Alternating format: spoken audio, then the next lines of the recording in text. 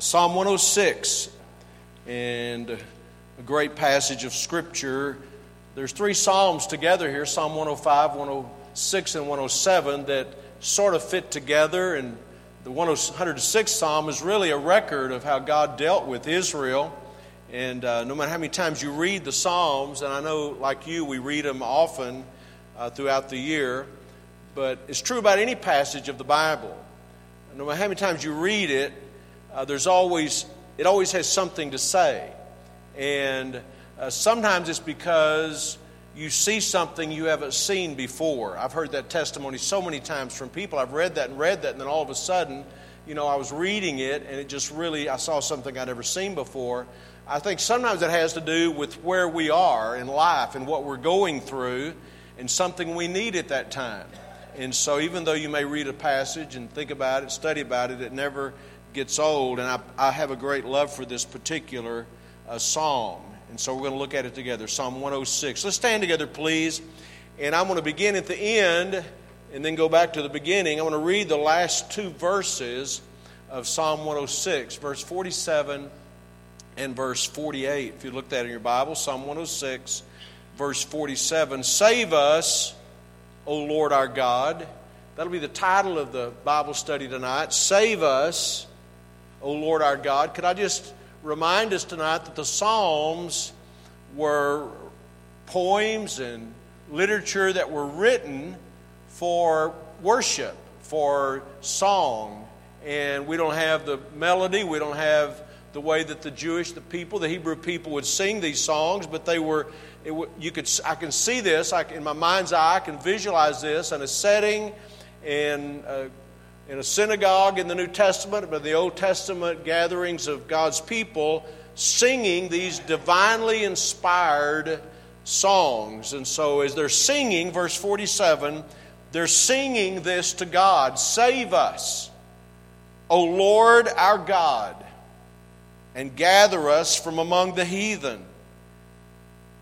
And notice the purpose, the intent, to give thanks unto thy holy name, and to triumph in thy praise. Those two things together, giving thanks and praising the Lord. Then verse 48, blessed be the Lord God of Israel from everlasting to everlasting. And let all the people say, Amen. Have you ever heard anybody in church say that? And let all the people said, that, you know why they say this? Because in the Bible. Let all the people say, Amen. So we're not going to move on until all the people say, yeah. You don't want to be here all night. And then he concludes with this wonderful phrase in the Hebrew, hallelujah. In the English, praise ye the Lord.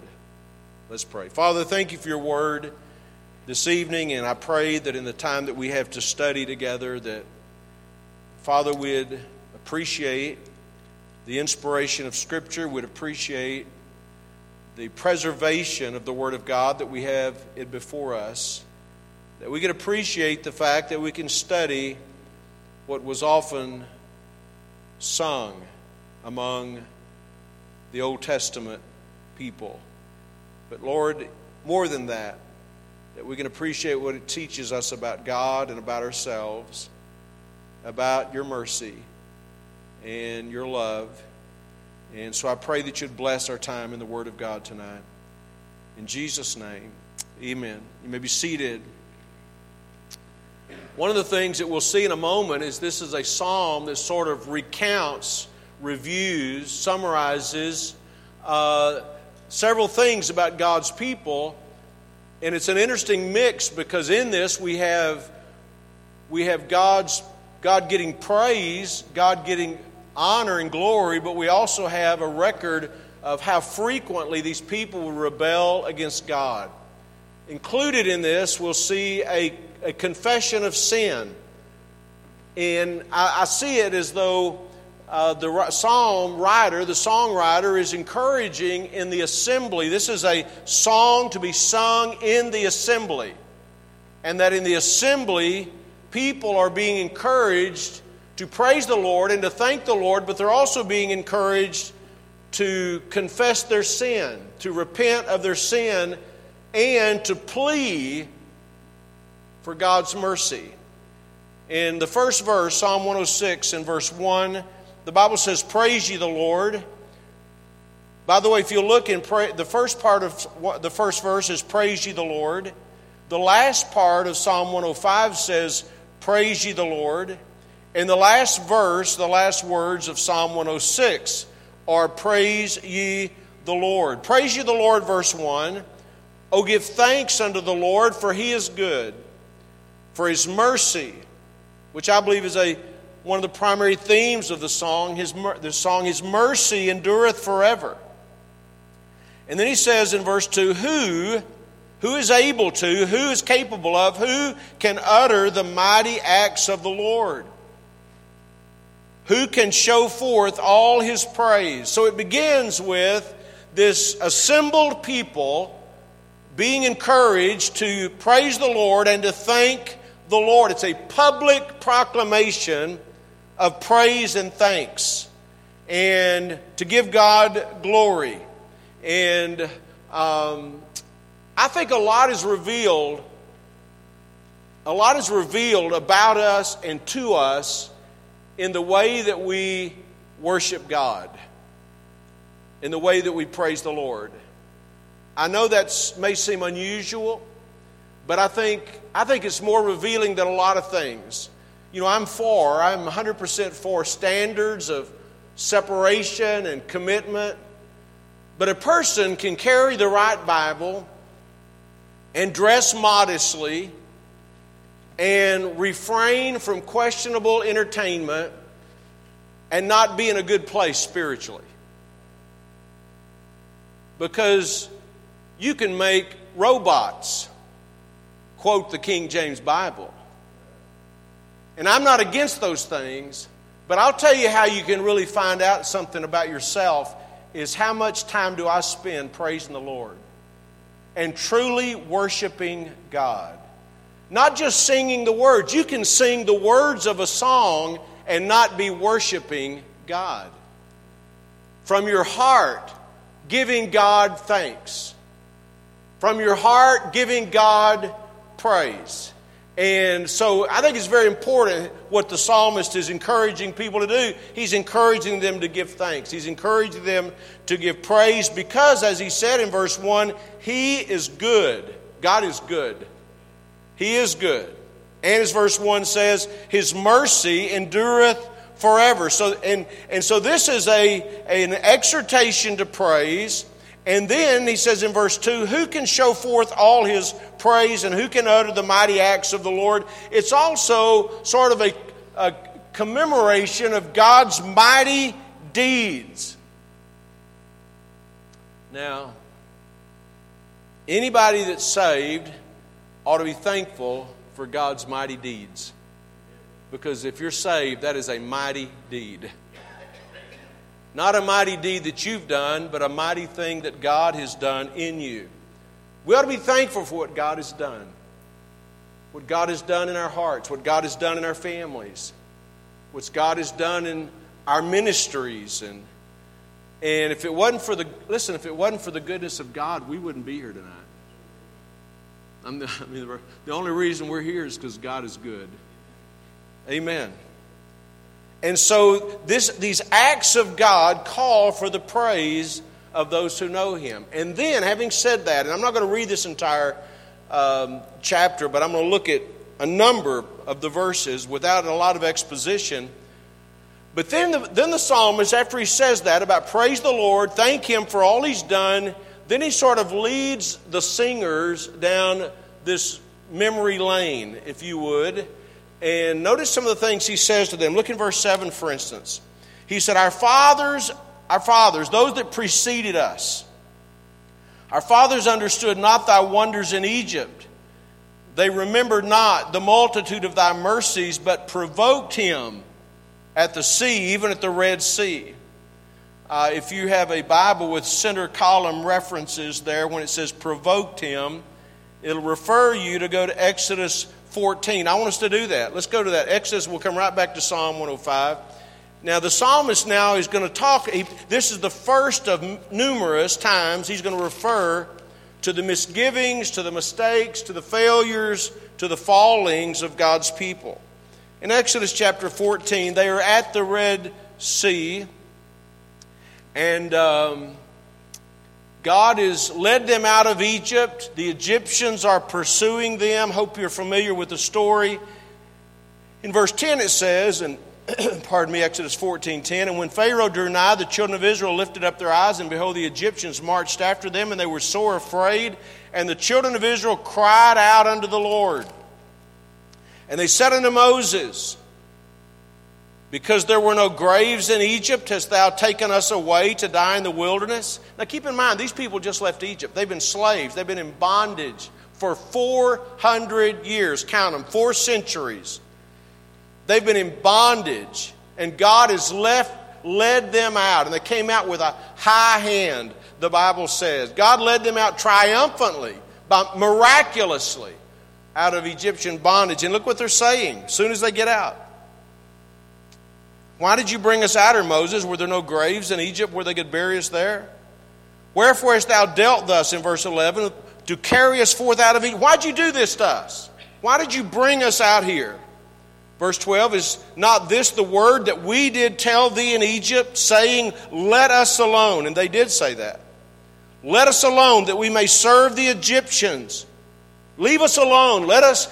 What you're wanting to do is too difficult. For it had been, look at this, for it had been better for us to serve the Egyptians than we should die in the wilderness. Now that's what the psalmist in Psalm 106, I'm going to go back there, that's what the psalmist is referring to in verse 7 when he says that they provoked him at the sea, even at the Red Sea.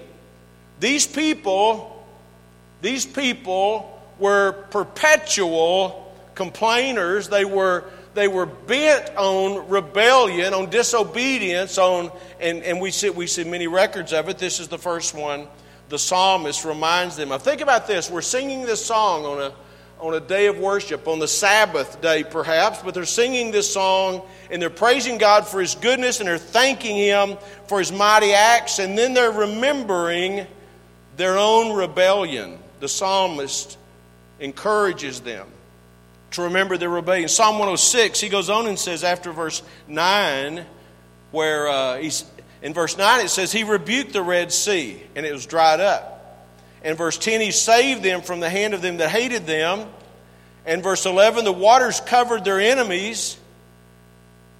God drowned all their enemies. Verse 12, then believed they His words. They sang His praise, and they did. They sang in praise and worship to God, the song of Moses. But then look in verse 13. They soon forgot His works. They soon forgot what God had done. They waited not for His counsel. They did not seek God's advice. I wonder how many people that phrase pertains to that are Christians today that don't really look. God has brought them out. God has delivered them. God has saved them. God has miraculously converted them, raised their spirit from the dead. And then it says, I look at it again in verse 13, they soon forgot His works. They waited not for His counsel. And look in verse 14, they lusted exceedingly in the wilderness and tempted God in the desert. They wanted something more than manna. They were not happy with the way God is providing for them. And look in verse 15, a tremendously powerful verse. Verse 15, and He, God, gave them their request, but sent leanness into their soul. He gave them what they wanted. By the way, I think that's happening a lot today. God is giving people what they want, but what it's doing is costing them spiritually. Their soul is lean, sent leanness to their soul. This was the way the people of Israel lived. They knew what they wanted. Verse 16, I'm not going to read about this, but verse 16 was where Moses and they challenged, Aaron and them challenged, or Korah and his camp challenged Moses and said, can't God speak to us? They called it envying here. The psalmist did in verse 16. They envied Moses, and it was a rebellion of Korah. In verse 19, they made a calf. They're singing this. Imagine singing this.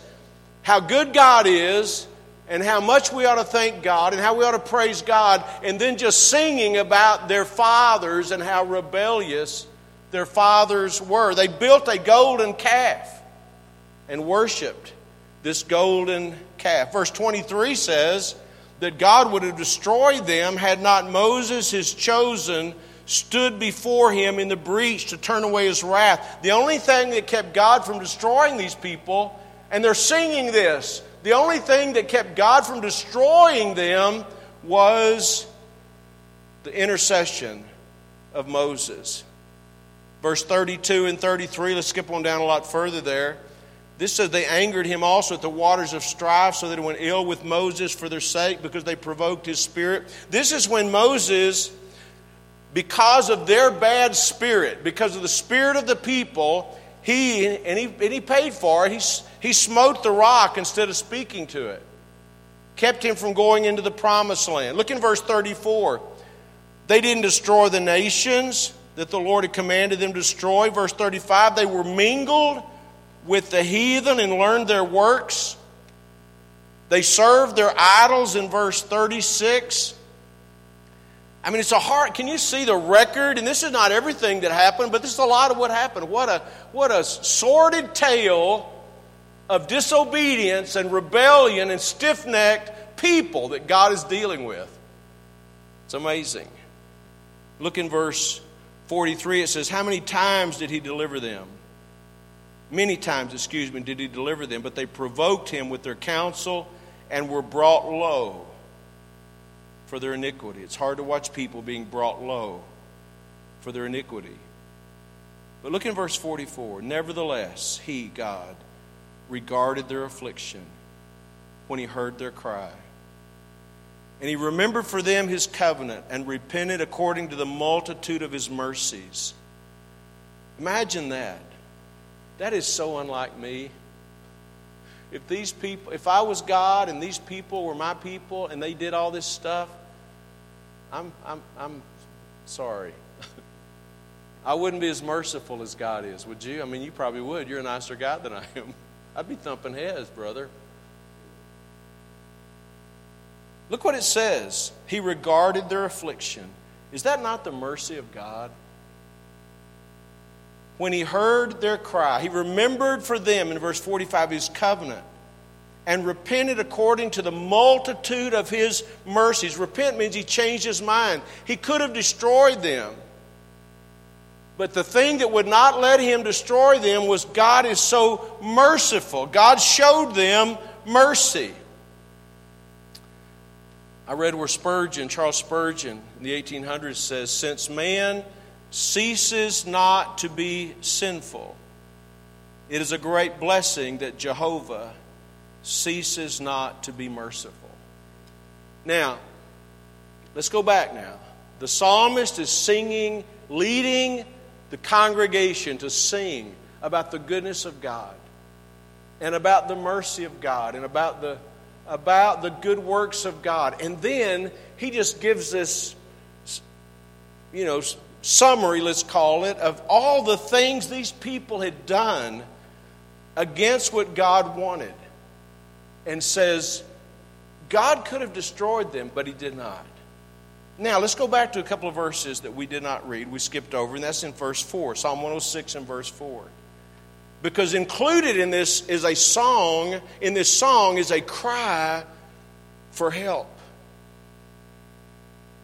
And he says this in verse 4 of Psalm 106, remember me, O Lord, with the favor that thou bearest unto thy people. He's fixing to go through this list of all the things that these people did and how God showed them mercy. And then he's going to, and then in the midst of that, he's saying, Lord, remember me with the same favor that you showed unto your people. Look in verse 4, he says, oh, visit me with thy salvation.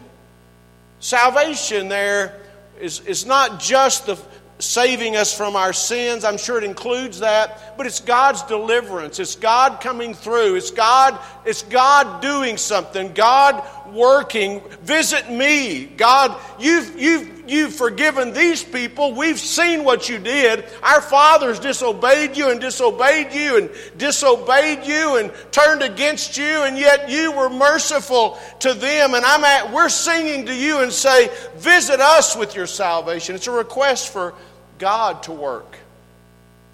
You know, God generally does not work where He's not welcome, where He's not invited to work. I've heard people pray today, this morning, hearing people pray for God to work in our hearts today and work in our service today. People often pray that.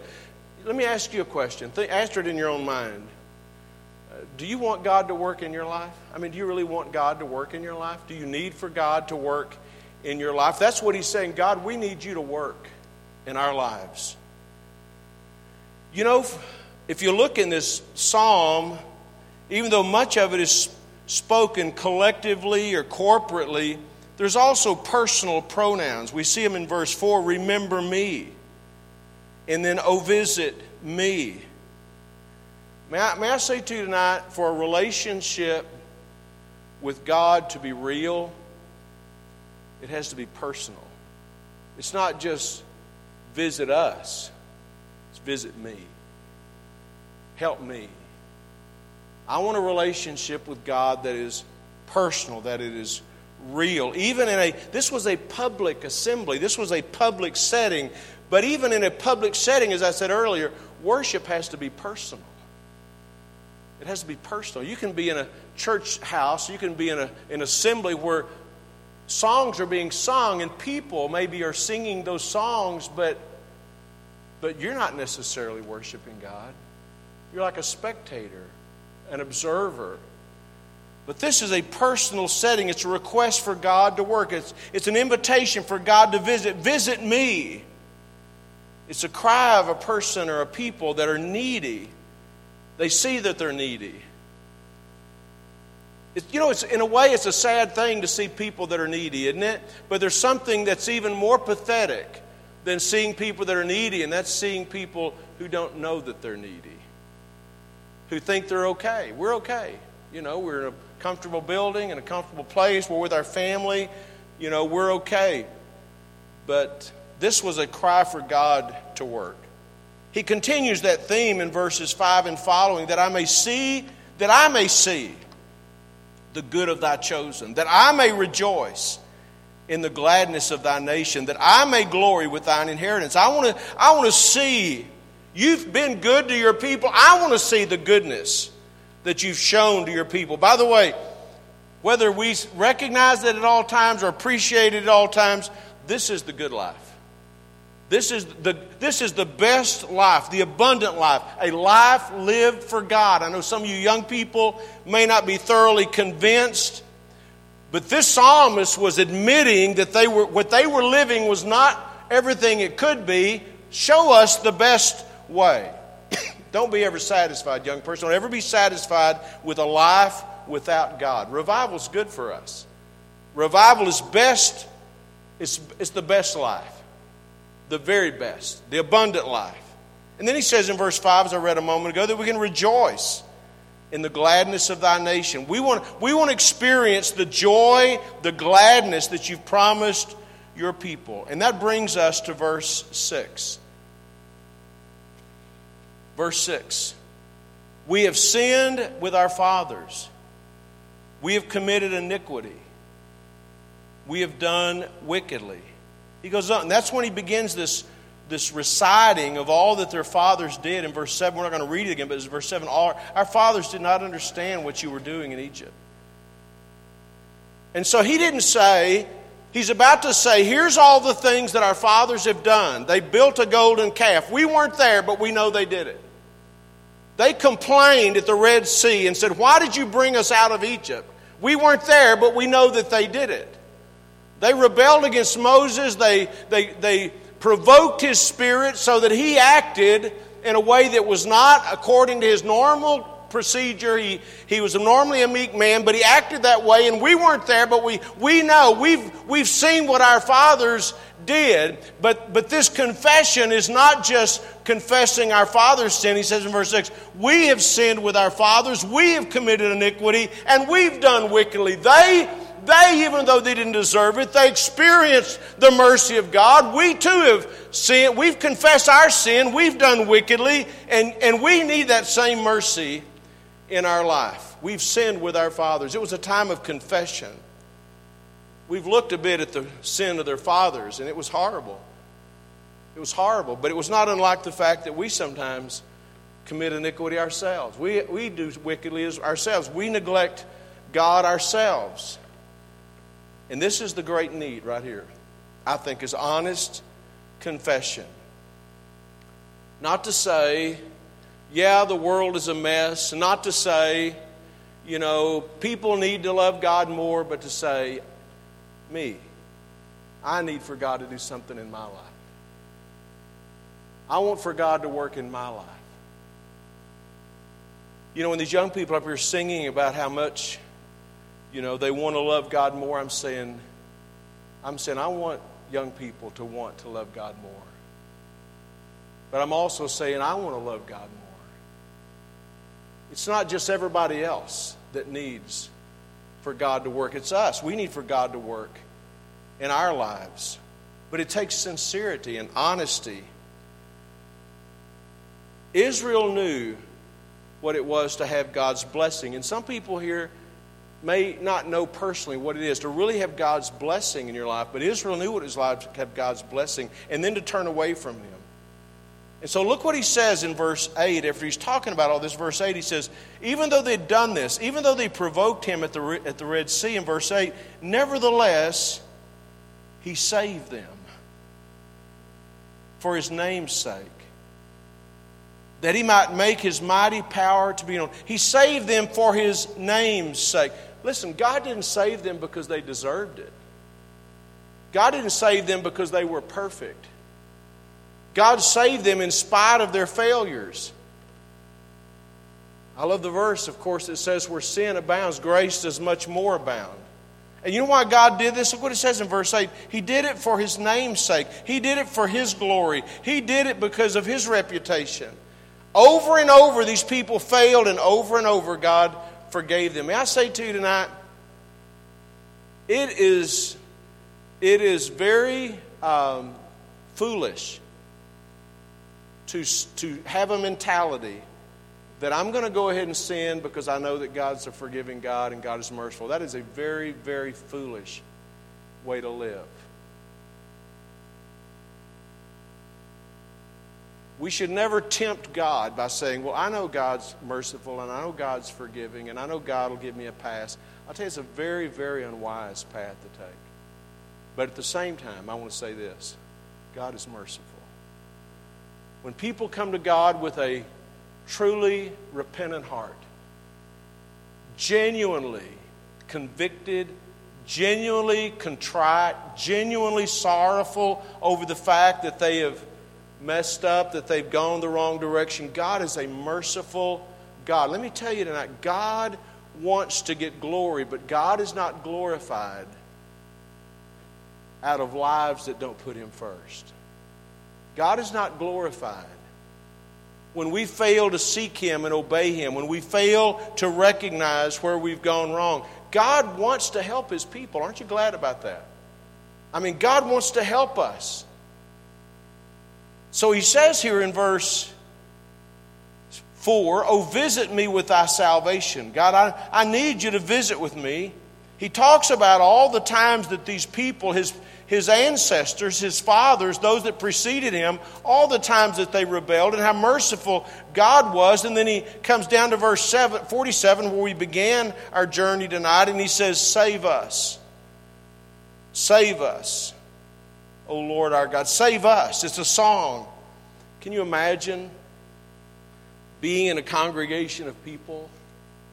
Can you imagine being in a congregation of people who are singing about God's love and singing about God's mercy, and then they begin to sing about how wrong their ancestors have been, and yet how merciful God has been to them, and then they begin to sing as a congregation to God, oh God, save us. Save us. Help us. Work for us. Hear our plea. Hear our cry. We confess our sins to you. Save us. And look what he says in verse 47. Save us, O Lord our God, and gather us from among the heathen, to give thanks unto thy holy name and to triumph in thy praise. Save us that we might give you thanks and praise. And then we conclude the verse, the psalm in this last verse, 48, where he says, Blessed be the Lord God of Israel, from everlasting to everlasting, and let all the people say, Amen. You know this, I'm sure, unless you've forgotten it. The word amen is not just a traditional closing to a prayer. The word amen actually has a definition, and the word amen means I agree. When a song is sung and I agree with what the words are, often I'll say amen. That means I agree. That's the truth. I consent to that. And sometimes you'll hear other people say amen.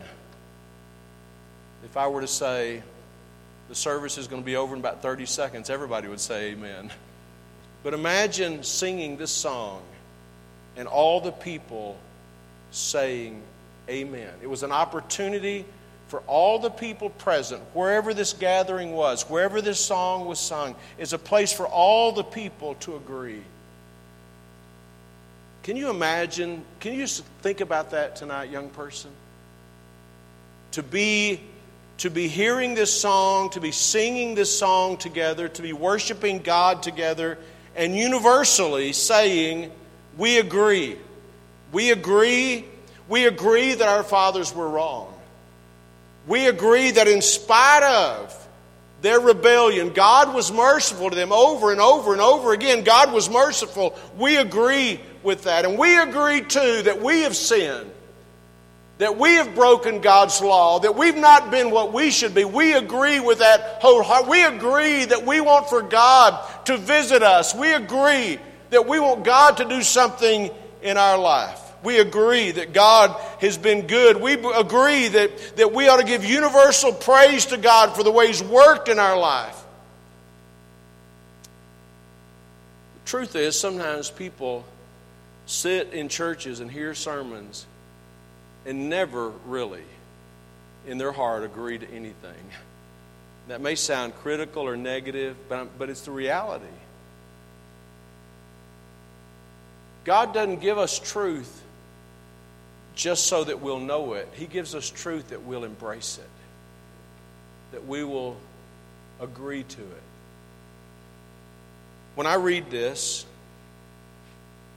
psalm, it makes me want to cry out to God for help.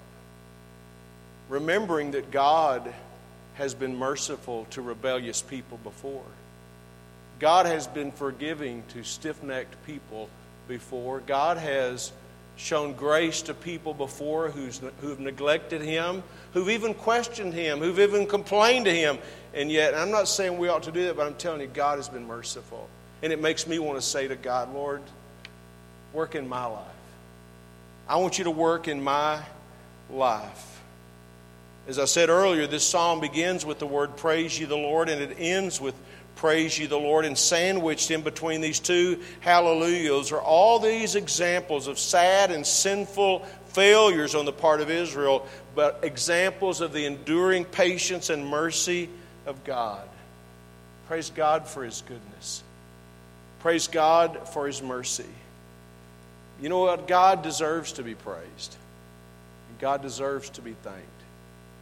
And whether we always realize it or not, we need Him more than we need friends, more than we need the latest fashions, more than we need popularity, more than we need our fun and our leisure. We need God. We need God. And you know what? God wants us to acknowledge that. Let me ask you this. When's the last time, young person, that you said to God, maybe out loud, maybe not out loud, but you said to God, God, I need you. I want you to come and work in my life. I said it earlier, I say it again. God generally does not work where He's not welcome. He doesn't barge His way into people's lives. But I'll tell you what He does, and sometimes it's a very gentle way. He knocks on our heart. He tugs at our heart. You know what He wants us to do? Say, Lord, I need you, and I want you in my life. I want you to have your way in my life. I love this psalm for a lot of reasons. And one of the reasons I love it, out of many, is because it's like it's a challenge.